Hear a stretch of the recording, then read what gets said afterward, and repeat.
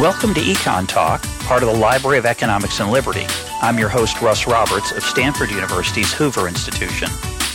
Our website is econtalk.org, where you can subscribe, comment on this podcast, and find links and other information related to today's conversation.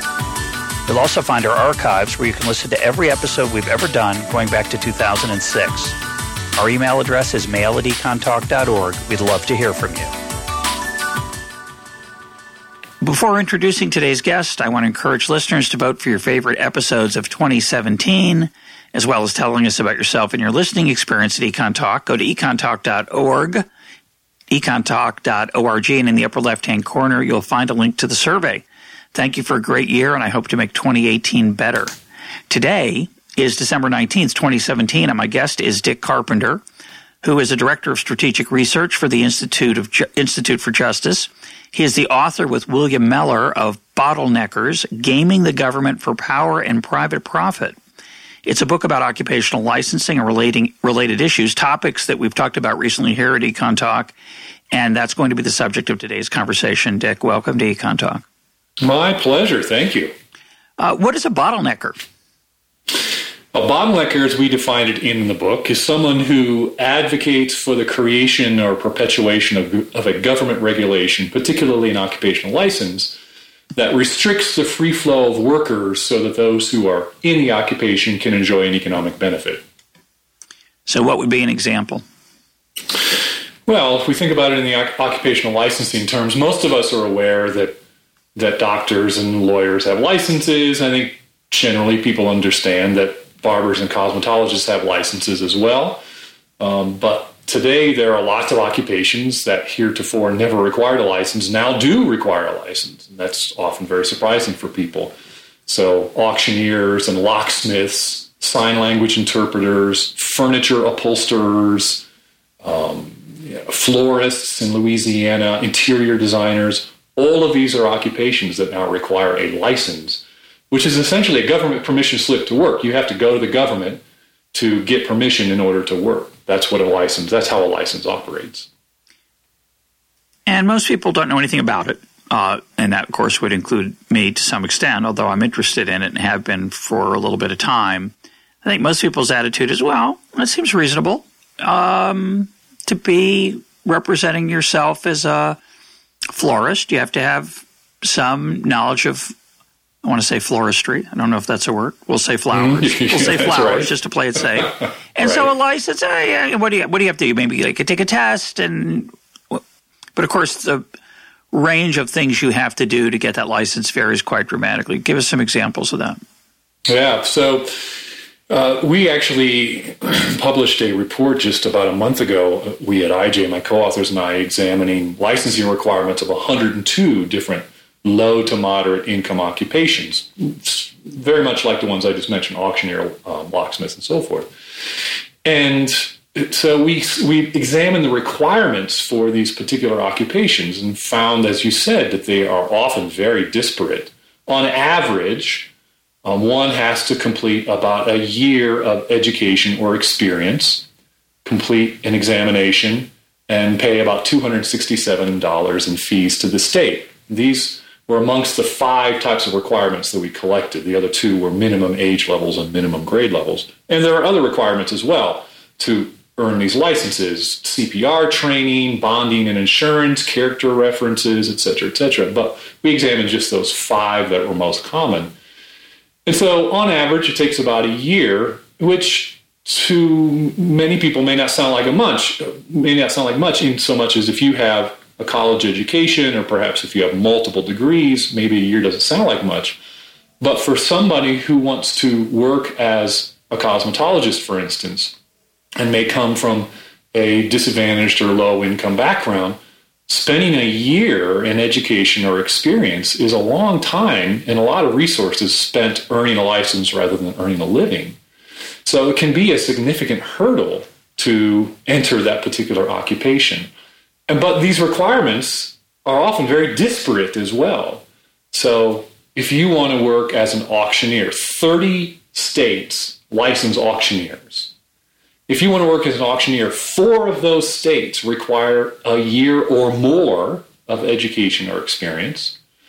But Louisiana only requires 7 days, and Vermont it's only 9 days. 11 of the states that license auctioneers have no education or experience requirements at all. So we see these very disparate requirements. Locksmith is another great example where in most states that license locksmiths, there are very small or minor education and experience requirements. But in New Jersey, for some strange reason, they require more than a year of education and experience to work as a locksmith. So these requirements are often very disparate to do the exact same job. That's just one type of disparate finding. We often found that in one occupation, you'll find that some states license and other states don't license. Or if you compare the licensing requirements of one occupation to another vis-a-vis the safety risks, you see some very irrational requirements. So we found that on average, to be a cosmetologist, you'll spend about 12 times as much time in education and experience as compared to EMTs, who spend about a month in education or experience. So there are these really disparate requirements which undermine this rationale of licensing. The rationale is we need to protect public health and safety. Well, if that's the case, then why is it that only 10 states license furniture upholsterers? If there's really a dangerous epidemic, we would expect more states to license it. Well, it could be those other 40 are just playing with the fire. You know, they've got all the really bad armchairs and couches, and they just don't know any better. So it's hard to know. I mean, the thing that's striking to me is, first of all, before we go further, IJ is Institute for Justice that you mentioned earlier, and they're why don't you tell us what they are, actually? Sure. IJ is a nonprofit public interest law firm that represents individuals whose most basic rights are violated by government. So IJ represents all clients for free. IJ specializes in suing the government when the government infringes upon basic rights of individuals. We take no government money of any kind, except one, that is attorney's fees when we win. Otherwise, we take no government money, and we're supported entirely by donations by individuals. And so we represent individuals in the sphere of economic liberty, people who want to work but are prohibited from doing so by irrational government licenses. You do other stuff as well, though. This is an important area of what IJ does, is trying to break down licensing requirements that are not related to public health and safety, right? That's right. So we also litigate in the areas of private property rights, free speech, and educational choice. So the other thing I want to clarify is a cosmetologist, that's not an astronomer, right? Thank you for laughing. That was a joke. Yes. Thank you. Appreciate that. But it's not. I'm pretty sure it's not an astronomer, but it has something to do with cosmetics, and looking good. But what is it in some level of precision? Because it's a term that licensors use, but it's not a term. Not many people say, I need a cosmetology appointment today. Well, sure. So the cosmetologist is somebody who's going to work on your hair, or sometimes work on facial features, occasionally on nails, although that's typically done by a manicurist. So the cosmetologist is somebody you're going to see when you go into your salon. It's usually a term it's associated with women and women's services, where a barber is something that's associated with men receiving hairstyling and so forth. So what's wrong with having cosmetologists, say the woman who cuts my wife's hair, have a license to make sure that she does a good job? So licensing purports to protect public health and safety, but in fact there is little evidence that it actually accomplishes that. But there's plenty of evidence that it comes with significant costs, and these costs have been quantified by economists now for a number of years, which include increased consumer costs. And I should back up and say the mechanism for the cost is this. The occupational licensing is one of the rare public policies that does exactly what it's designed to do. It keeps people out. We talk about unintended consequences of public policy. This is an intended consequence of licensing. It keeps people out of the occupation.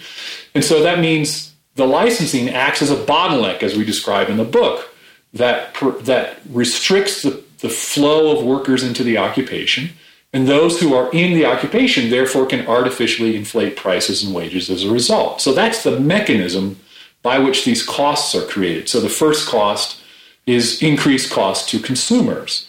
These artificially inflated prices and wages are passed on to consumers in the form of higher prices. But it also restricts job opportunities as well. So Morris Kleiner, who's I would call the dean of occupational licensing research, has studied this very extensively and found that licensing actually results in more than 2 million fewer jobs on an annual basis across the country. Licensing also restricts interstate mobility and migration. It makes it harder for people to move from state to state. So picture somebody who works in a state, has worked in a state maybe for a decade in a particular occupation. They're not licensed. But for whatever reason, they either need or have to move to a different state. And they may discover that prospective new state has a license, and so now they're going to think twice about moving to that state. Instead, may look at moving somewhere else as a result.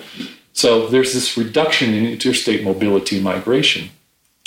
So, and then there are other costs that we can talk about as well, but these are kind of the three that have been most prominent in recent years. So what you get then is this public policy that purports to protect public health and safety, and evidence shows that it rarely accomplishes that. Also, it rarely accomplishes another stated goal of increasing quality of service over and above kind of market regulation. But at the same time, it comes with these significant costs as well. So those are kind of the economic arguments about it. But then, of course, there is the rights-based argument associated with it as well, that licensing it infringes upon the right to earn an honest living unnecessarily. That is, there's no need for the license, and therefore it infringes upon the right to earn an honest living unnecessarily. And what the book chronicles are a number of really often tragic cases of where people's opportunities to make a living have been stopped. And it's an empirical question as to whether it should be stopped. You say the goal is to keep people out. Well, you could say, well, that's a good thing if it's people who are not going to do a good job or going to hurt people. And it's a really bad thing if it's people who are going to be helpful and therefore they're not going to be able to contribute to helping other people through the skill that they've acquired or would like to acquire, would like to use and learn about. I want to put it in a little bit of context for long-term EconTalk listeners and even maybe some newer ones. A concept we've talked a lot about on the program is the bootlegger and Baptist theory of regulation from Bruce Yandel, EconTalk guest in the past, and whose view of regulation really changed the way I think about it. And in the bootlegger and Baptist story, there's sort of two arguments. There are two parts of a coalition in favor of more regulation. There are the Baptists, who have high-minded ideals in mind, and this would be in the case, the reason it's called Bootlegger and Baptist is that Bruce was talking about people who wanted to ban liquor sales on Sunday. So the Baptists don't want liquor sales on Sunday because it's the Lord's Day. The bootleggers, the people who sell liquor out of their back of their car or in a quiet corner of town or out of their house, with those bootleggers, they love banning liquor sales on Sunday because it creates a demand for their product. And so the politician uses the cover of the Baptist. They say, well, it's the Lord's Day. How can we have liquor sales? But also is taking money typically from the bootleggers who are self-interested in the regulation and who contribute to the politician. The politician isn't going to say, I'm in favor of banning liquor sales on Sunday because I take a lot of money from people who have stills in their backyard. They instead say it's the Lord's Day. So they use the ideal of the high-minded argument, and it's a cover, a mask for their self-interested rewarding of a goodie to a special interest group. And the same thing happens over and over again in your book and is what I want to go into in some depth, which is the idea of defending public health and safety is lovely. Keeping out competition for the bootleggers is not so lovely. And, of course, the bootleggers, as almost is always the case, there are a couple different kinds. They're the people who are in the occupation who benefit from the restraint on the supply of people into it that thereby would otherwise lower the wages and the income. But there's also the people who do the training sometimes that's required. So they also, strangely enough, think that the training is a really important requirement. So talk about some of the examples of the training that's required and whether it's related to public health and safety. Sure. So one of my favorite ongoing examples is music therapy. So there's an occupation called music therapist, and this has been something that's been freely practiced without government regulation for many, many years. But in recent years, the industry representatives, the American Music Therapy Association, the Certification Board for Music Therapists, have been going state by state advocating for the creation of a license. And this is really, this is an embodiment of what we talk about in the book, Bottleneckers. And the story here in the book is that licenses are not created by harmed consumers and concerned citizens going to the legislature and beating down the doors asking for protection. These licenses are overwhelmingly created by the industries going to the legislature and asking for the license. So for the music therapist, as the example, they have state-based task forces, and they go state by state asking for a license. And the licensing requirements are often very severe. So Georgia created a license for music therapists. So now in Georgia, if you want to work as a music therapist, to earn the license to work as a music therapist, you are going to have to, these are all the requirements. You're going to have to obtain a bachelor's degree or higher in music therapy. And that music therapy program has to be approved by the Music Therapy Association. That's the very entity that lobbied for the license in the first place. Then you have to successfully complete 1,200 hours of clinical training. You have to pass an examination, which is offered only by the Music Therapy Association. That costs $325 to take. You'll pay various fees to the state. You have to be 18 years of age or older. And then you have to pass a criminal background check. So these are fairly high hurdles to work in a job that heretofore never had any form of government regulation, and now all of a sudden has very severe requirements associated with that license. And that story is told again and again and again. And so in the book, one chapter after another, we describe how that happens, the process by which that happens. And it's interesting you note that those who are involved in providing the training are often very interested in that. So in the process of creating it, you have the industry going and asking for the license, but they will often marshal the support of not only industry members, but also members of higher education or post-secondary institutions that provide training. So it's very common that you'll see a professor of music therapy or a professor of interior design or whatever the discipline happens to be, where the professor will be there who will also say, yes, this is very important, the training is very important, but not saying, of course, explicitly that his institution or her institution will benefit significantly from the government requiring all of this training.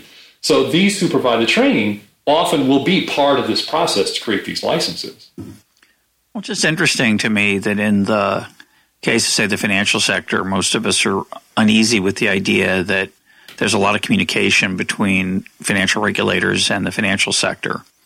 The financial sector will defend that, as will government officials and politicians will say, well, they have all this expertise in the financial sector that we're using to help figure out what is good regulation, what isn't.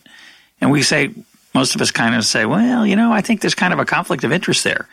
In this case, though, because the person on the board, say, or who's testifying is a professor, which we have a generally positive attitude toward as opposed to a banker, we sort of think, well, that person's going to make sure that the therapy is done correctly, or that the interior design person is well trained. But of course, the economic interest, the self-interest, and the conflict of interest there is the same in all those cases.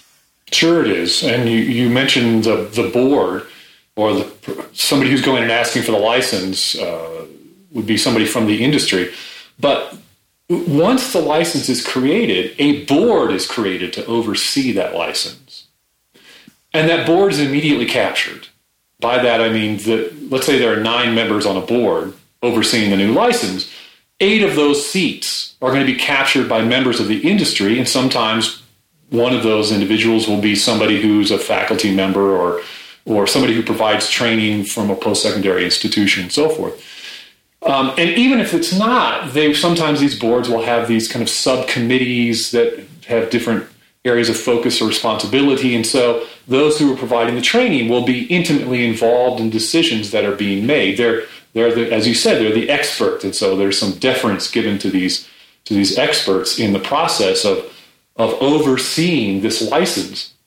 And interestingly enough, when you look at the legislation that creates the licenses, often the legislation will defer the creation of the requirements to the boards.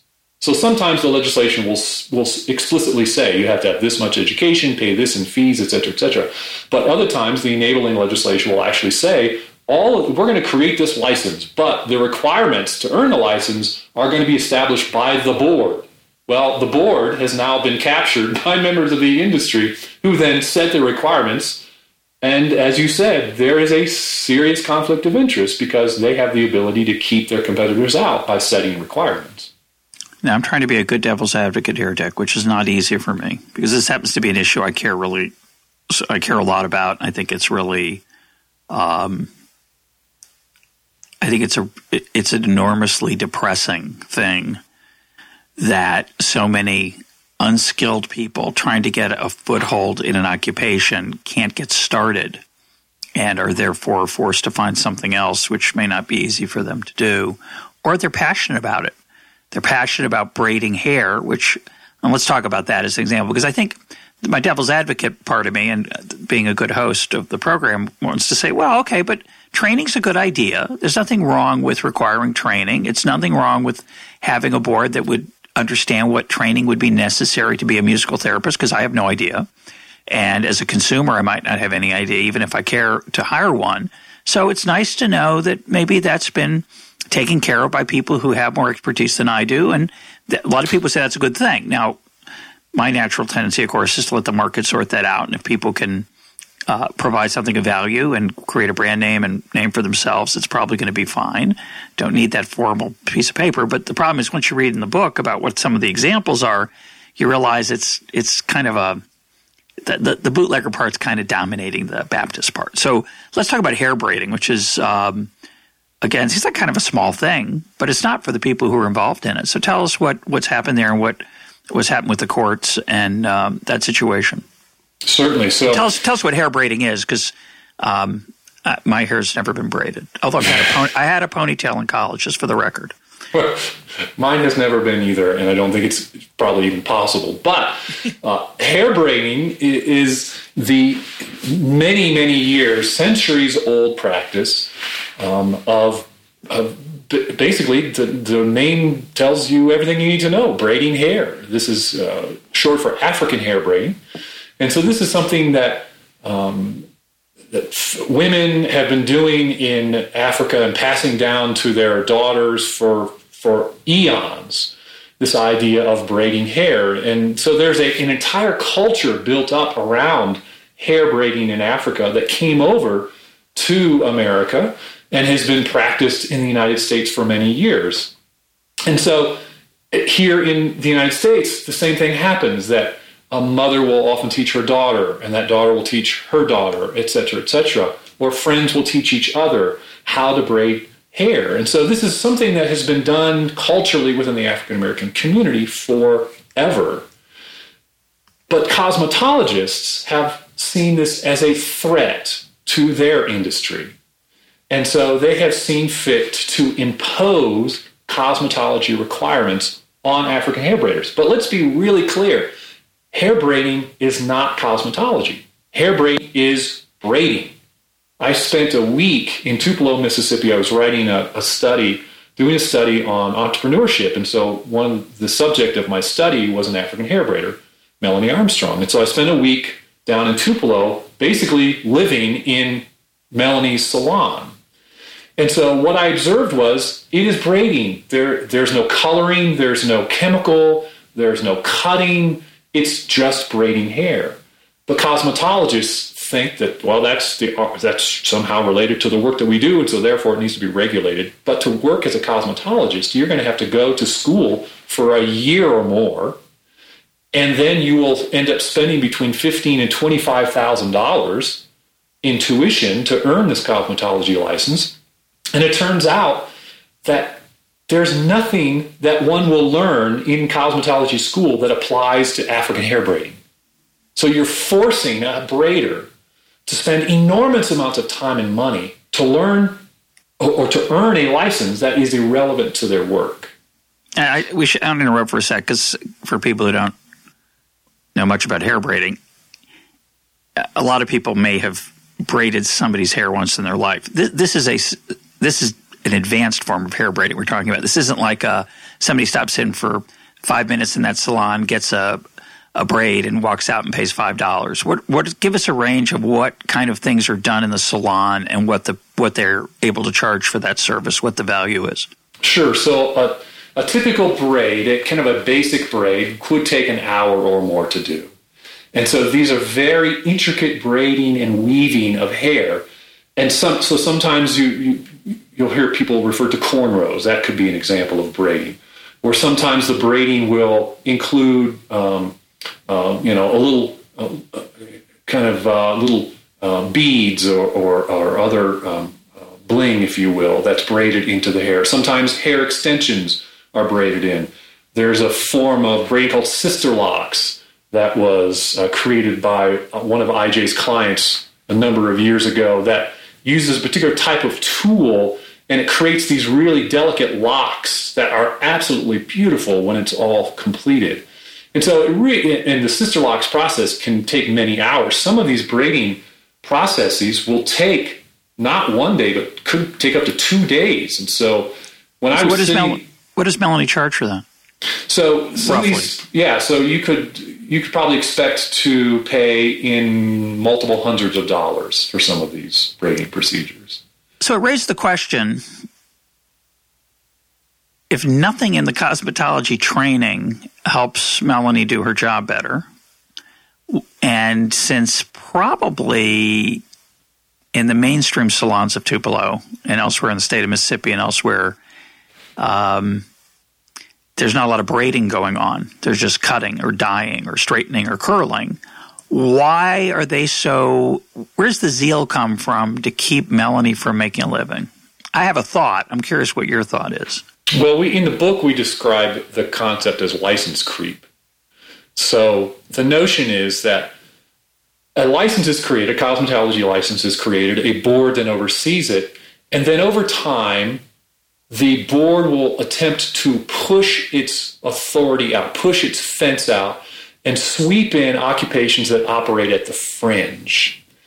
And the zeal is, again, couched in this idea that we need to protect public health and safety. Well, those people are touching hair, and they might threaten public health and safety by passing on some sort of disease or something like that. And so, therefore, they need to go through all of these requirements. So that's what they will say publicly, but it's also a threat economically as well, because those people are hair braiders are offering a service that might draw people away from cosmetology. In fact, here's an anecdote. I was in Tupelo, sitting in Melanie's salon. She suggested to me, why don't you walk down, her salon is in a strip mall. Why don't you walk down the end of the strip mall, take a right, and go into a salon, a traditional cosmetology salon, and watch what happens down there, and you can see a contrast. And so I did. I went down there. I sat in a traditional cosmetology salon, and a woman was giving a perm to a young African-American woman. And a perm for white people, for Caucasian people, a perm means, of course, you're curling your hair. It's the opposite. For African-Americans, a perm is to straighten the hair. And it's done with chemicals. So I was watching as this cosmetologist was putting these chemicals on this girl's hair, and the young woman was becoming increasingly agitated because the chemicals were actually kind of like causing some sort of like chemical reaction on her hair. So she was anxious because she wanted to get it kind of washed out. Whereas in a hair braiding salon, that doesn't happen. It's all done naturally. And so the fear might be, well, if people realize that they could go and have their hair done in a very aesthetically pleasing way that doesn't involve these chemicals, that might be a threat to my business. Well, I think it is. I think it's I just like that as an example because it shows you the range of competition that actually exists in the real world, that hair braiding is a competitor to a perm or any kind of fancier haircut, some kind of haircut that would make your hair look nice. It reminds me when people say that unions like the minimum wage. Unions like the minimum wage, and you think, well, in fact, almost all union workers earn more than the minimum wage, so it must be out of care and concern for low-wage workers. But that forgets the reality that low-wage workers are competitors for higher-wage workers. You can substitute a lot of lower-skill workers in some settings for a few higher-skill workers, so they like unions benefit materially. Financially, I'm not going to suggest they don't have any good-hearted motive. Maybe they do. But there is a financial motive in there as well, and that's certainly the case here. Can you give us a picture for the hair braiding legal environment nationwide? So I live in Maryland.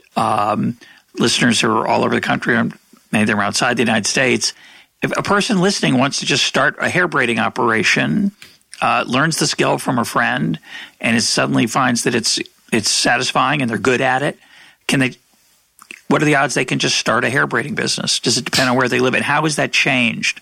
And I know IJ has been involved, the Institute for Justice has been involved in opening up that opportunity for people. So give us a little bit of that history and where we are right now.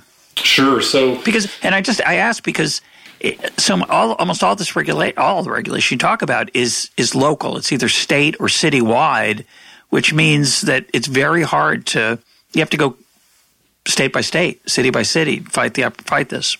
That's right. Licensing is primarily a state function, and we're now involved in a project looking at city-level licensing as well.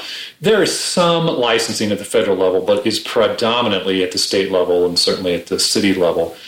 So you're right. When one wants to reform licensing, it is a state-by-state effort, much like those who advocate for the license have to go state by state in order to create the license. So for many years, braiders had to earn a cosmetology license in numerous states, and we have been representing braiders in challenging those laws, and we've been successful in having these laws overturned or successful in having legislatures create exemptions where they will say the cosmetology license will exist as it is, however, braiders are exempted from this, or they don't have to earn a cosmetology license, but they have to register with the state, which is now the case in Mississippi as a result of the work of Melanie Armstrong, who launched this reform effort in her own state.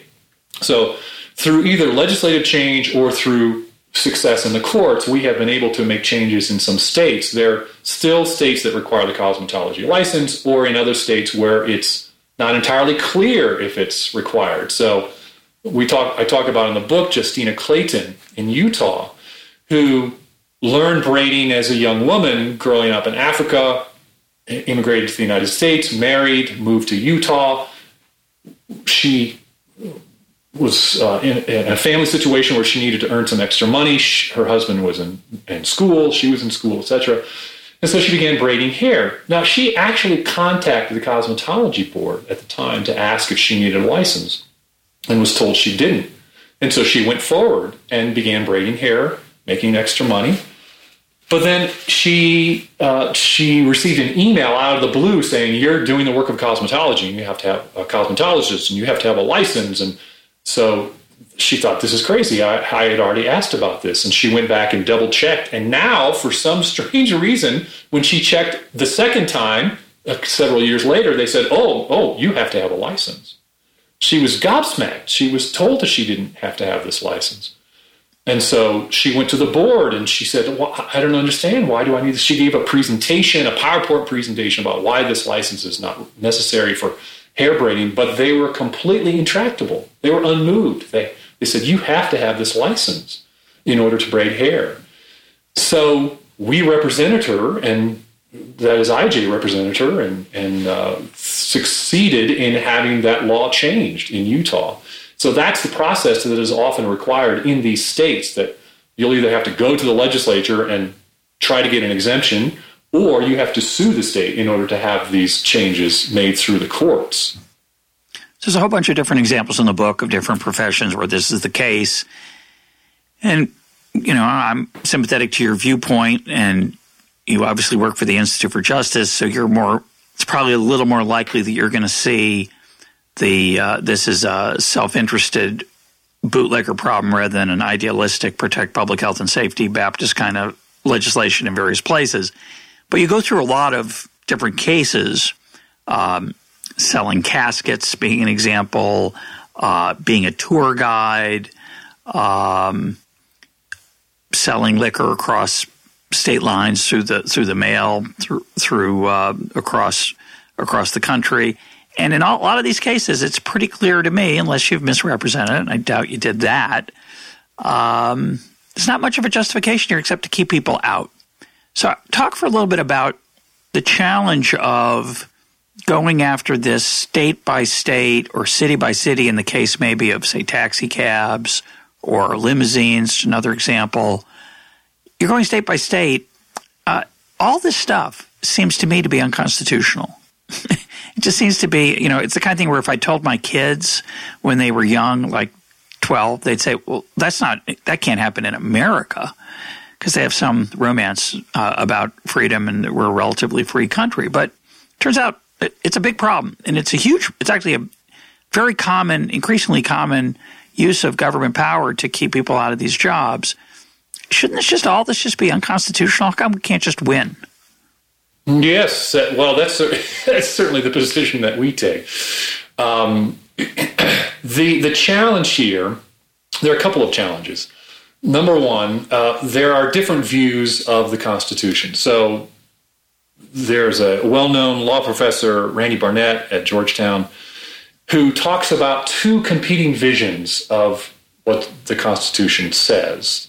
One is the presumption of liberty, the presumption of freedom. That's not surprisingly our view of the Constitution. And that says that people should be free to, in the case that we're talking about right now, people should be free to pursue the occupation of their choice without unnecessary government intervention, unless and until it is shown that there is a reason, a need for government intervention to protect the public. That's one view. The other view is that the government should have the ability to intervene unless and until the person who wants to work freely shows that what the government is doing is unconstitutional. So you have these two competing visions at work. And so these two competing visions play out on a day-to-day basis in courts, certainly somewhat in legislatures, but certainly in courts, where there are, for many years now, since the late 1930s, and certainly since the 1950s, this idea that there's a proper and necessary role of government to regulate here. And so this idea of the presumption of constitutionality of government intervention has prevailed for a number of years, which was different than many, many years before that. At the founding and up until the late 1930s, the opposite prevailed. That is, the notion of the presumption of freedom. People were free to choose and to work in the occupation of their choice without unnecessary government intervention. So we've had these competing visions of the Constitution going back and forth. And so we're obviously in court trying to advocate and push courts toward this presumption of freedom, or this presumption of liberty. But on the other side, the licensing proponents they're the concentrated interest, whether in the legislature or whether in the court. They're the power of the concentrated interest. So in the legislature, for instance, they go and they advocate for the creation of the license, but then when the license is challenged, so if there's a reform effort like Melanie Armstrong attempted in Mississippi, or Justina did in Utah, if there's an effort to reform in the legislature, the power of the concentrated interest comes into play. And so they'll mount a campaign in order to protect that license. They'll have industry day at the Capitol, and they'll bring many members of the industry, and they'll hold a rally on the steps of the Capitol. They'll do personal lobbying in the state legislators' offices. They'll make strategic campaign contributions. They'll give special awards to legislators. They'll invite legislators to the workplace. They'll groom these relationships. And they'll give testimony in committee rooms why these licenses are so necessary, and they'll fill the rooms up with members of the industry. This is what I mean by a campaign. And that's the power of the concentrated interest, bringing to bear that influence on state legislators who don't hear from the other side. The consumer, you and I, we're not represented in the room when these decisions are being made. And why not? Because number one, we don't know. These are things that are happening in some state capital somewhere where most of us are busy doing our lives. We're busy working, raising our families, and so we don't even know that these things are happening. We are somewhat innocently relying on our elected official to represent our interests. But as public choice theory tells us, the elected official has his or her own interests, which aren't necessarily the public's interests. Their interests are being reelected, and so there's an implicit quid pro quo that happens. The elected official will grant the license to this group, the special interest group, and the group then implicitly will support this elected official at the next election, just as an example. So the person who's elected a representative is not always necessarily doing so. Well, the key also is our stake in it is relatively small. I might want to get my hair braided, but that's one of it's a small part of my life. If I'm a cosmetologist, it's a big part of my life. It's my livelihood, so I'm going to be vigilant and zealous in keeping out competition. And of course, the people who might benefit from the repeal of the license might not even know that this is something they're interested in right now. They might not think about being a hair braider, but they might down the road, and it's too late. They've missed the hearing because that wasn't on their radar screen at the time. There were only a few of them in the actual practice of the occupation. What's interesting to me in the chronicle in the book of what often happens, it's usually a complicated process. There's some hurdle, some bottleneck put in place that has no relationship to public health and safety. There's not a very good case to be made for the license, say, or the terms of the license. There are terms of the license that might make sense, but the actual terms turn out to be clearly restrictive without any benefit of public health and safety, let's say. And so what happens is that you, IJ, or somebody brings a suit saying this is a bad law, this is a bad legislation, it's a bad license restriction requirement.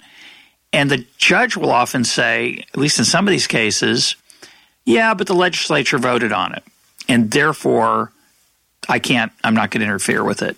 And that's where I brought up the constitutionality part. And we had Clint Bollock on the program a long, long time ago talking about what's the appropriate role for a judge in that setting.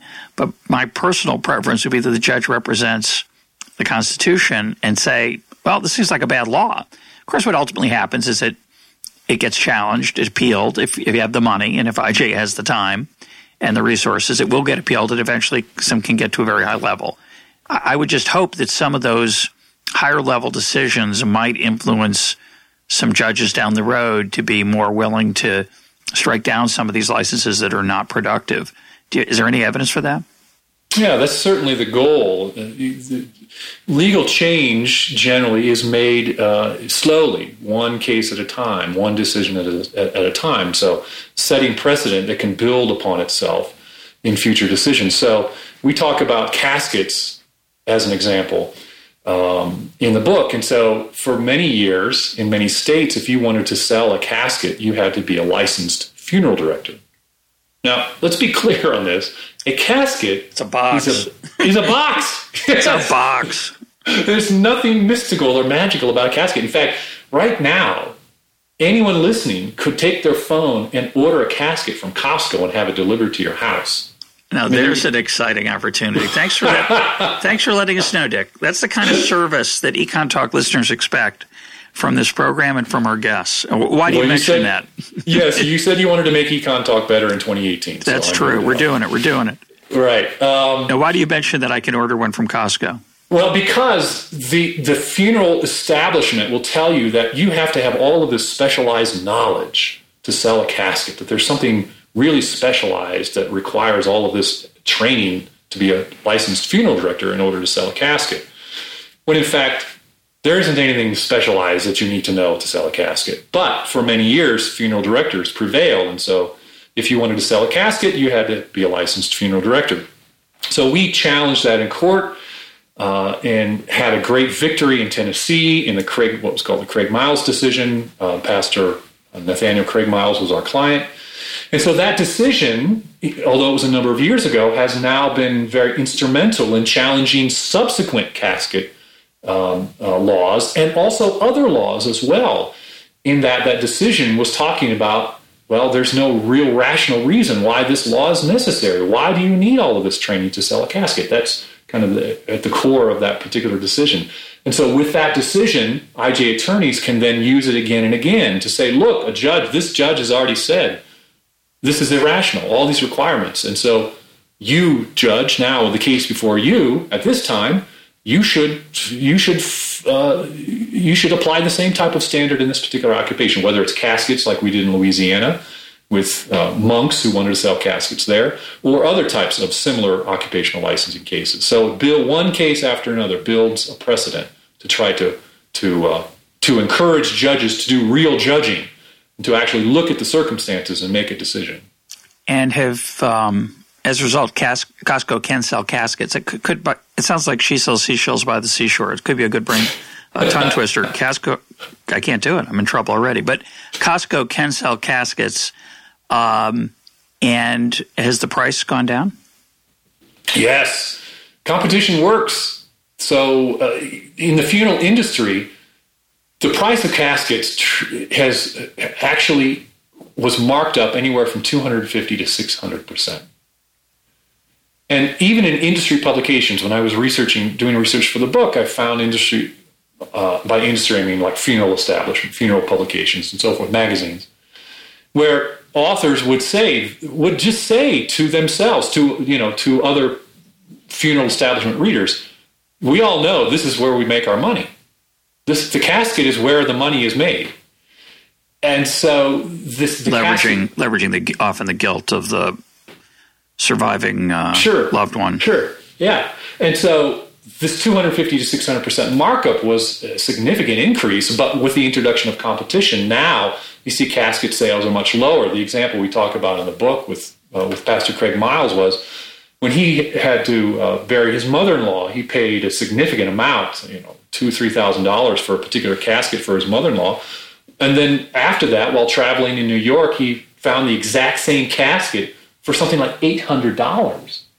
New York was unregulated. You could sell caskets without a funeral director's license. And so competition definitely does, as in technology and many other sectors, it definitely drives down prices.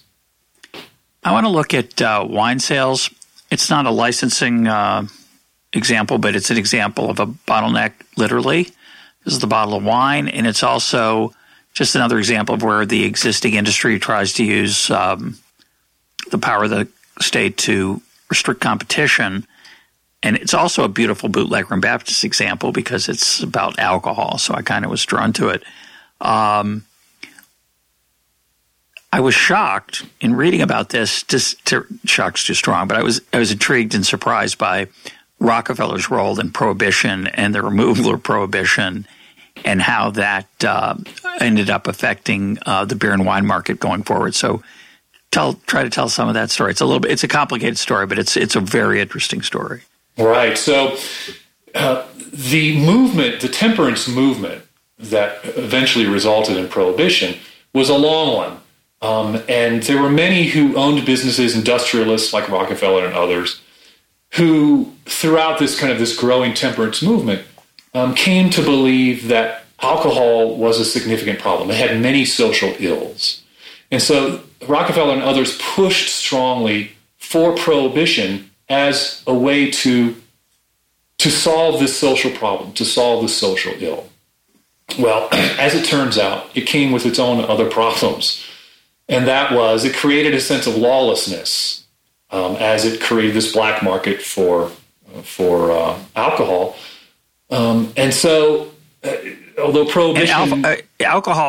Rockefeller was a bootlegger and a Baptist. He had a financial motive. He thought workers would be more productive if they were less drunken. But he also was a lifelong teetotaler, meaning he didn't drink, correct? Yes, which is exactly also right. Interesting. I just thought that was kind of cool. Keep going. Sorry. Yes, he was both economic and principle-based in his objection. That's right. And so he was instrumental in funding and pushing for Prohibition, but didn't really think through. I don't know that people really even had the language at the time that we do today when talking about unintended consequences. Certainly, people didn't think about the unintended consequences, primarily the lawlessness that was created as a result of it. And so after a while, as Prohibition kind of ground on, Rockefeller and others began to realize, they came to understand that it wasn't really solving the problem as they had hoped it would, and was creating all of these other problems that they had not intended. And so here's this man who was instrumental in the creation of Prohibition and eventually kind of threw in the towel and realized this isn't accomplishing what we wanted and it's creating these other problems. And so he gave up his support for Prohibition and then led an effort to repeal. So with the repeal of Prohibition, he and some colleagues of his, they did this study toward liquor control that looked at how we might regulate the industry. And so his two colleagues recommended two different approaches. One approach was that states would control the sale of alcohol. That if you wanted to buy alcohol, you had to go to a state-owned or state-sanctioned firm, retail firm. A second approach was called the three-tier system. And the idea was that they were going to create this separation within the alcohol industry. So the alcohol industry has producers, and they have retailers who are selling the alcohol. And then the third tier is the distributor. So this three-tier system is created with these producer, distributor, retailer. And the idea was that they would, by law, say that the distributor had to be in between the producer and the retailer, and that no one could have a financial interest in multiple of those three tiers. You couldn't be both a producer and a distributor, or you couldn't be both a producer and a retailer. And the thought here was that they would be solving a problem that existed before Prohibition. Before Prohibition, you could be both a producer and a retailer, or a producer and a distributor. And the belief was that because of that, that the producer and the retailer, who could be one, they were out there pushing alcohol too much. That they were instrumental in the overconsumption of alcohol. And so by creating these distinctions, these legal distinctions, where one could not be the other, you could be a producer but not a retailer, or a distributor but not a retailer, that it would reduce overconsumption of alcohol. That was the logic. It's debatable, but that was the logic nonetheless. And so the distributor by law is put in between the producer and the retailer. And as a result, by law, what they're doing is essentially injecting a bottleneck into that process. And so the distributor enjoys the ability to mark up the cost of the product as much as 30%. They serve no particular function in reducing the overall consumption of alcohol. Well, they do a little bit. They do a little bit because they make it more expensive potentially, which keeps consumption down, right? I'm not sure that was the literal intention of that system, but it does have that effect. Right. I suppose arguably that could be true. But they've inserted the distributor in here and created this bottleneck and increased costs. And so these are the two forms of regulation now that we see that predominate. The three-tier system is more common across the states. More than 30 states have it. But the state-owned or state-regulated, state-monitored system is also true in some states like Virginia as well. And so this is how alcohol is regulated. Many people don't realize that this is how it's regulated, and the price of their wine, for instance, is going to be significantly greater by as much as 30% as a result of this type of regulation. And so wineries would typically sell to retail stores, but they would have to go through a distributor by law in three-tier states. They couldn't sell directly to a retailer. They would have to go through a distributor. That was a significant problem. But a second problem was, as the wine industry and consumers of wine became interested in going to wineries and buying directly from the producer rather than from a retailer, there was this new burgeoning market. These producers could actually sell directly to consumers, and people would travel. So our client, Juanita Swedenberg, she had a winery in Virginia. She had clients who would drive down to Virginia from New York or from Michigan or from Maine or from other places, and they would love the wine that Juanita sold, and so they would want to buy directly from her. They couldn't get her wine in New York. No distributor would sell her wine in New York or would provide retailers with her wine in New York. And so, because she was it's important to mention this. That's because she was just small. She's a boutique. That's exactly right. Yeah. Yeah, the distributor has an interest in representing people who are big players because they want to move as much product as possible. So they don't want to represent some small winery in the middle of Virginia. They want to sell products that are going to move a lot of volume. And so they're not going to represent people like Juanita or our other client, David. And so it was hard for those consumers in New York or other places to get wine from Juanita. And so they could buy it directly from her. She could ship her wine directly to them, but then she discovered that was illegal because she wasn't going through a distributor in order to do so.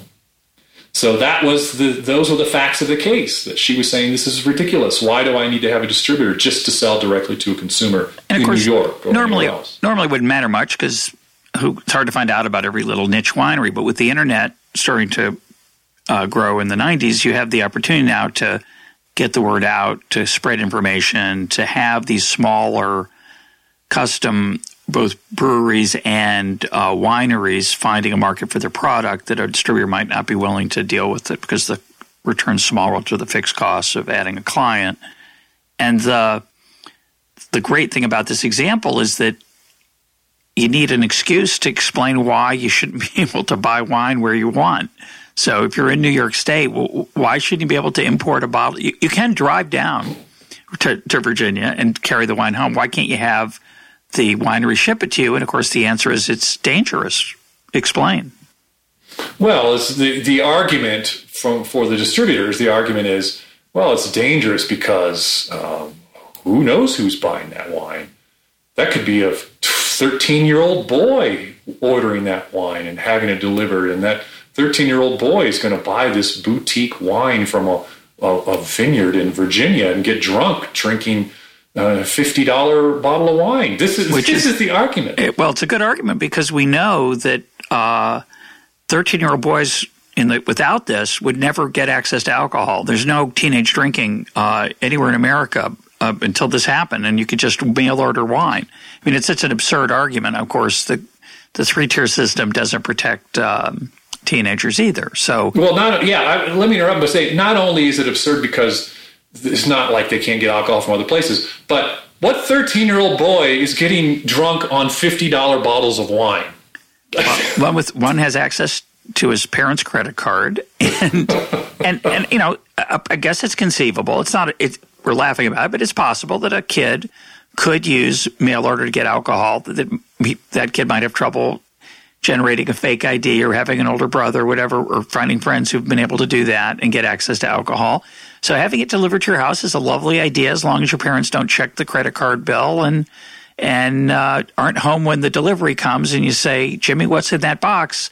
And he says comic books. It's awfully heavy for comic books. And you open it and there's this $50 bottle of four $50 bottles of wine to save on the shipping.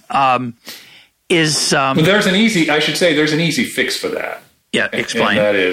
And the easy fix is that the shipper, whether it's UPS or FedEx or whatever, the shipper just cannot deliver the goods, cannot deliver the box unless it is A, signed for, and B, signed for by someone who is of a certain age. Right. So that's just a great example of how a lot of times we might have sympathy for the thrust of a particular regulation, but the way that it actually gets implemented is done to protect someone who's not the one we're claiming it protects. So that kind of regulation would be okay. Might be hard, might be expensive. UPS maybe doesn't want to have to check the age and have an ID and all that for the person who signs for it to prove that they're over 21. But you could argue that's problematic, but certainly it's problematic just to say no wine sales across the United States lest a teenage boy or girl has access to alcohol. And, of course, it's ultimately an empirical question. And, right, in these court cases, that I assume came up a lot as to how serious this problem actually is versus just trying to scare people. Yes, that's right. And so in Juanita's case, that actually did come up as an empirical question. They couldn't find any evidence that was, in fact, a problem. And even despite trying to, they would set these sting operations to try to to capture this in action, and they were unable to do so. In fact, they found quite the opposite, where the sting backfired, and they weren't able to. They discovered that people were buying alcohol in a way that was unanticipated, and et cetera, et cetera. So anyway, the point is there was no evidence that was actually happening, even though they attempted to even manufacture it through a sting. Now, a lot of these examples are occupations that are relatively small in number. There aren't a lot of hair braiders in the United States, but there will be more, thanks to IJ. There aren't that many people making a living selling caskets, but there are now more. So these are all good things, but there's some big areas that would be more controversial. Just one example I want to mention, you don't talk about in the book, I don't think, is education. To teach in the public schools, you need to be certified. My wife teaches in a private school. She does not have an education degree. She's therefore incompetent in the eyes of the state to teach mathematics because she does not have an education degree.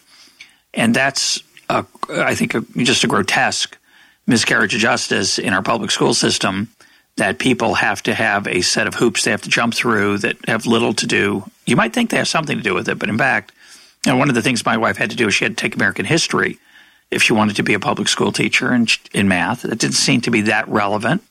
There are a lot of things like that are in place simply to make it expensive for people to add to the supply of the folks who are doing a particular occupation. So I think that one, I think most private school teachers that have uncertified teachers seem to be doing just fine. And of course, I'm an extremist. I've been hiding this from you, Dick, but I think listeners probably know I'm not a big fan of any kind of licensing, even in economics. I don't even think economists should be licensed. So lawyers and doctors strike me as a case where most people would probably think it's a good idea, but I'm not. I'm open to the possibility that that's a bad idea. Where are there, when you're thinking about the Institute for Justice and what your work is, where are you looking? What are the cases how do they come up? Since I don't think you're out there trying to get doctors to be able to practice without a license, correct?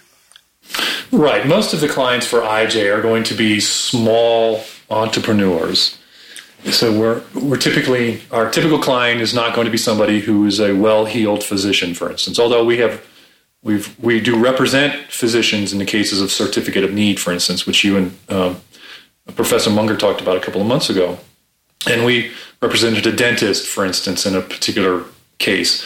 But by and large, these are folks who just want to enter an occupation, who want to own a business as a hair braider, for instance, or they want to enter an occupation, maybe not as an entrepreneur, but they just want to work. They want to go to work for someone.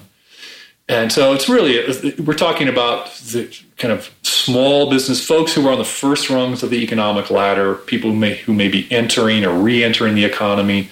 These are the typical clients that IJ represents. So, do you have a personal opinion about licensing in general? Do you think it should just be banned? Do you think it's just basically unconstitutional, or do you think there are cases where it has merit? Even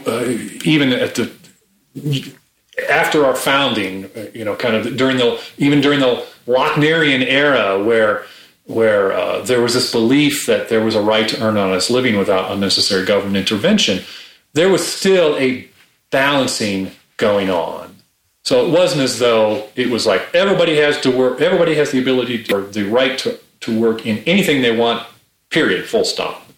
There was still, even at that time, an attempt to find the right balance, a recognition that there might be some role for the government in the process. And so we still ascribe to that. So in other work that we've done, this report that I mentioned at the beginning of our talk called License to Work, we talk about how for too long we have lived in this binary world of licensing and no licensing. Those are the only options out there. But in fact, there are multiple options in between licensing and no licensing.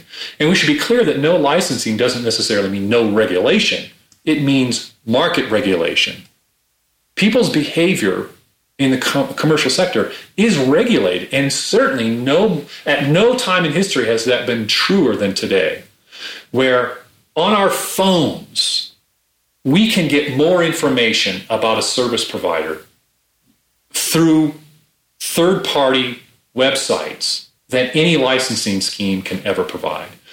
And companies, firms, businesses pay close attention to those ratings, and they regulate the behavior of those service and goods providers. So just because there's no government intervention doesn't necessarily mean that there's no regulation. There's market regulation at work. But if there is some need that the market cannot meet, then there are other forms of government interventions that doesn't require a license. So, for instance, mandatory bonding and insurance, registration, inspections, certification. These are all examples of government intervention that do not restrict entry into the occupation, but can still have some of the purported benefits of licensing without all of the accruing costs. It's just interesting how our culture responds and how we are socialized to feel about things, whether the government protects us from something or not. I was coming off the metro the other day in Washington, D.C., and a woman asked me for directions, need to get somewhere, and she said, how long would it take me to get there? And I said, you might want to just take an Uber because the metro stop wasn't going to get her very close. And she was, I don't know, she was not a young person. I don't know how old she was. She might have been in her 40s or 50s, let's say. And she looked at me quizzically, and I said, have you ever ridden in an Uber before? And she said, no. And she said, I mean, getting into a car with a stranger? And I said, do you ever get in a cab? Yeah. I said, do you know the cab driver?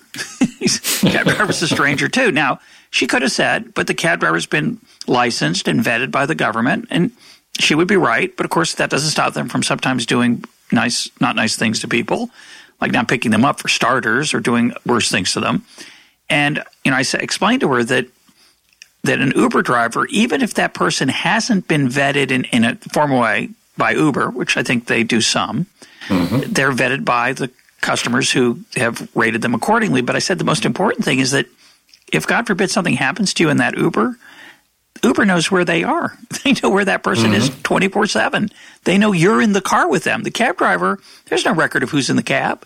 So in many ways, Uber is regulated in different ways, obviously, and you can argue whether they're better for worse, but it's not like the Wild West, the so-called Wild West, which wasn't probably so wild, but it's not like, anything goes. A drunk axe murderer could pick you up as an Uber driver. And of course, there have been tragedies in Uber. There's tragedies in cabs. It's a complicated question that comes down to empirical evidence. Most of us ride Uber all the time, go to Airbnb all the time.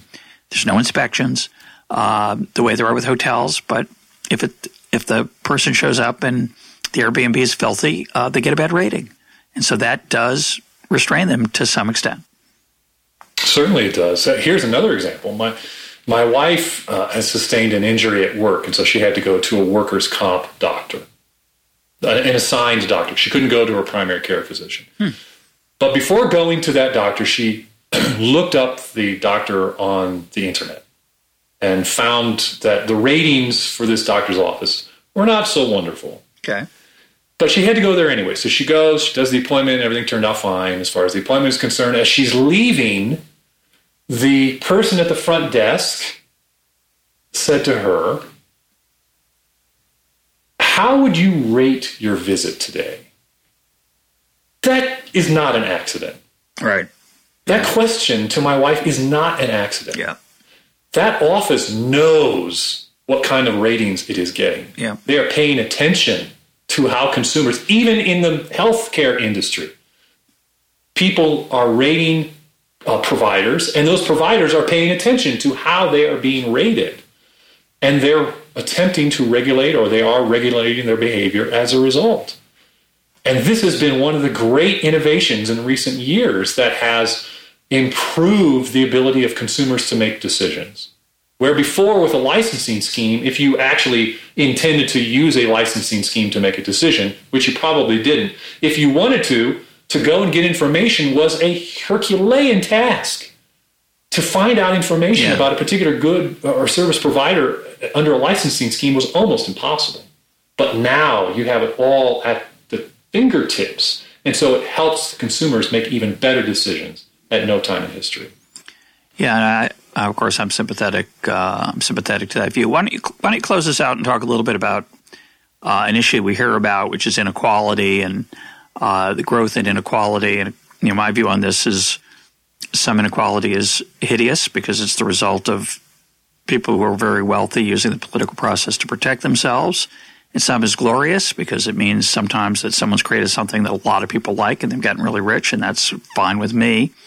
But we tend to focus on that upper end, and I think we often forget about the folks at the bottom and the things that make it harder for people who, for whatever reason, are struggling economically.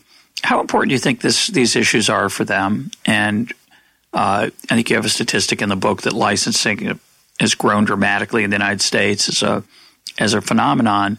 How important do you think it is to these kind of issues and prospects for making it better? That's where we've seen most of the growth in licensing. So it's an oft-quoted statistic now, but in the 1950s, about 5% of workers needed a license. Now it's about 25%. And the important thing to note there is that the growth in that licensing is not because we have disproportionately more doctors or disproportionately more attorneys. It is because now we see growth of licensing in occupations that never before required a license. And this growth has been in these types of occupations for people who were at the first rungs of the economic ladder. So this growth is falling disproportionately harder on the service industries, for instance, or people who are wanting to enter or re-enter the economy. The Wall Street Journal, just a couple of days ago, over the weekend, had a really interesting article about rural America, on a young woman who was in rural Indiana and just had to get out. She moved to San Francisco, and then she went back, and she was visiting friends and family in the small town in Indiana, and she hooked up with a former high school friend, and it tells the story about how this high school friend, who was in rural America, is called a new urban blight, a new urban America, because rural America is economically very hard pressed. Yeah, we've been talking about that here. Yeah, so this young woman, she gets out of high school, she goes into debt in order to get get training as a cosmetologist. But then when she got out of school, she couldn't get the license because she couldn't afford the $150 license application. $150. She couldn't afford it. These are the types of people that are hurt by licensing, because even after they go into hock to get that training, they can't even get the license because they don't have the ability, don't have the money in order to do so. So these are the types of people who are really struggling under licensing. And here's another sector that I think many people don't realize, and that is people who have a criminal background. If you have a criminal background, you spent time in prison for one reason or another, when you get out, research is very clear. Your ability to stay out of prison, your likelihood of staying out of prison, is tied closely to your ability to find meaningful work. But licensing schemes often restrict the ability to get a license based on a criminal background. They say if you have any kind of criminal background, if you've done time in prison, if you have a felony conviction, you cannot get a license in this job. And so we're cutting off entire sectors of occupations for people who desperately need to work, but now they're unable to do so. And it's even worse because many states spend enormous amounts of money training people in corrections institutions to work in jobs, barbers, electricians, plumbers, et cetera, et cetera. They spend huge amount of money to train these individuals, but then when they get out of prison, that same state has a licensing scheme that says you cannot get a license as a barber or an electrician or a plumber because you have that criminal background. And so that is another example of how people who desperately need to work in these types of occupations cannot and are hard hit by all these licensing requirements. My guest today has been Dick Carpenter with William Meller. He's the author of Bottleneckers. Dick, thanks for being part of EconTalk. It is my pleasure. Thank you.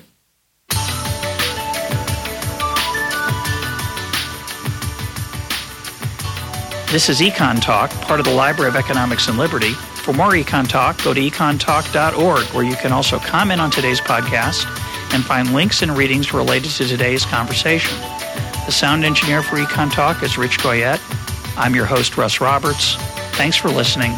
Talk to you on Monday.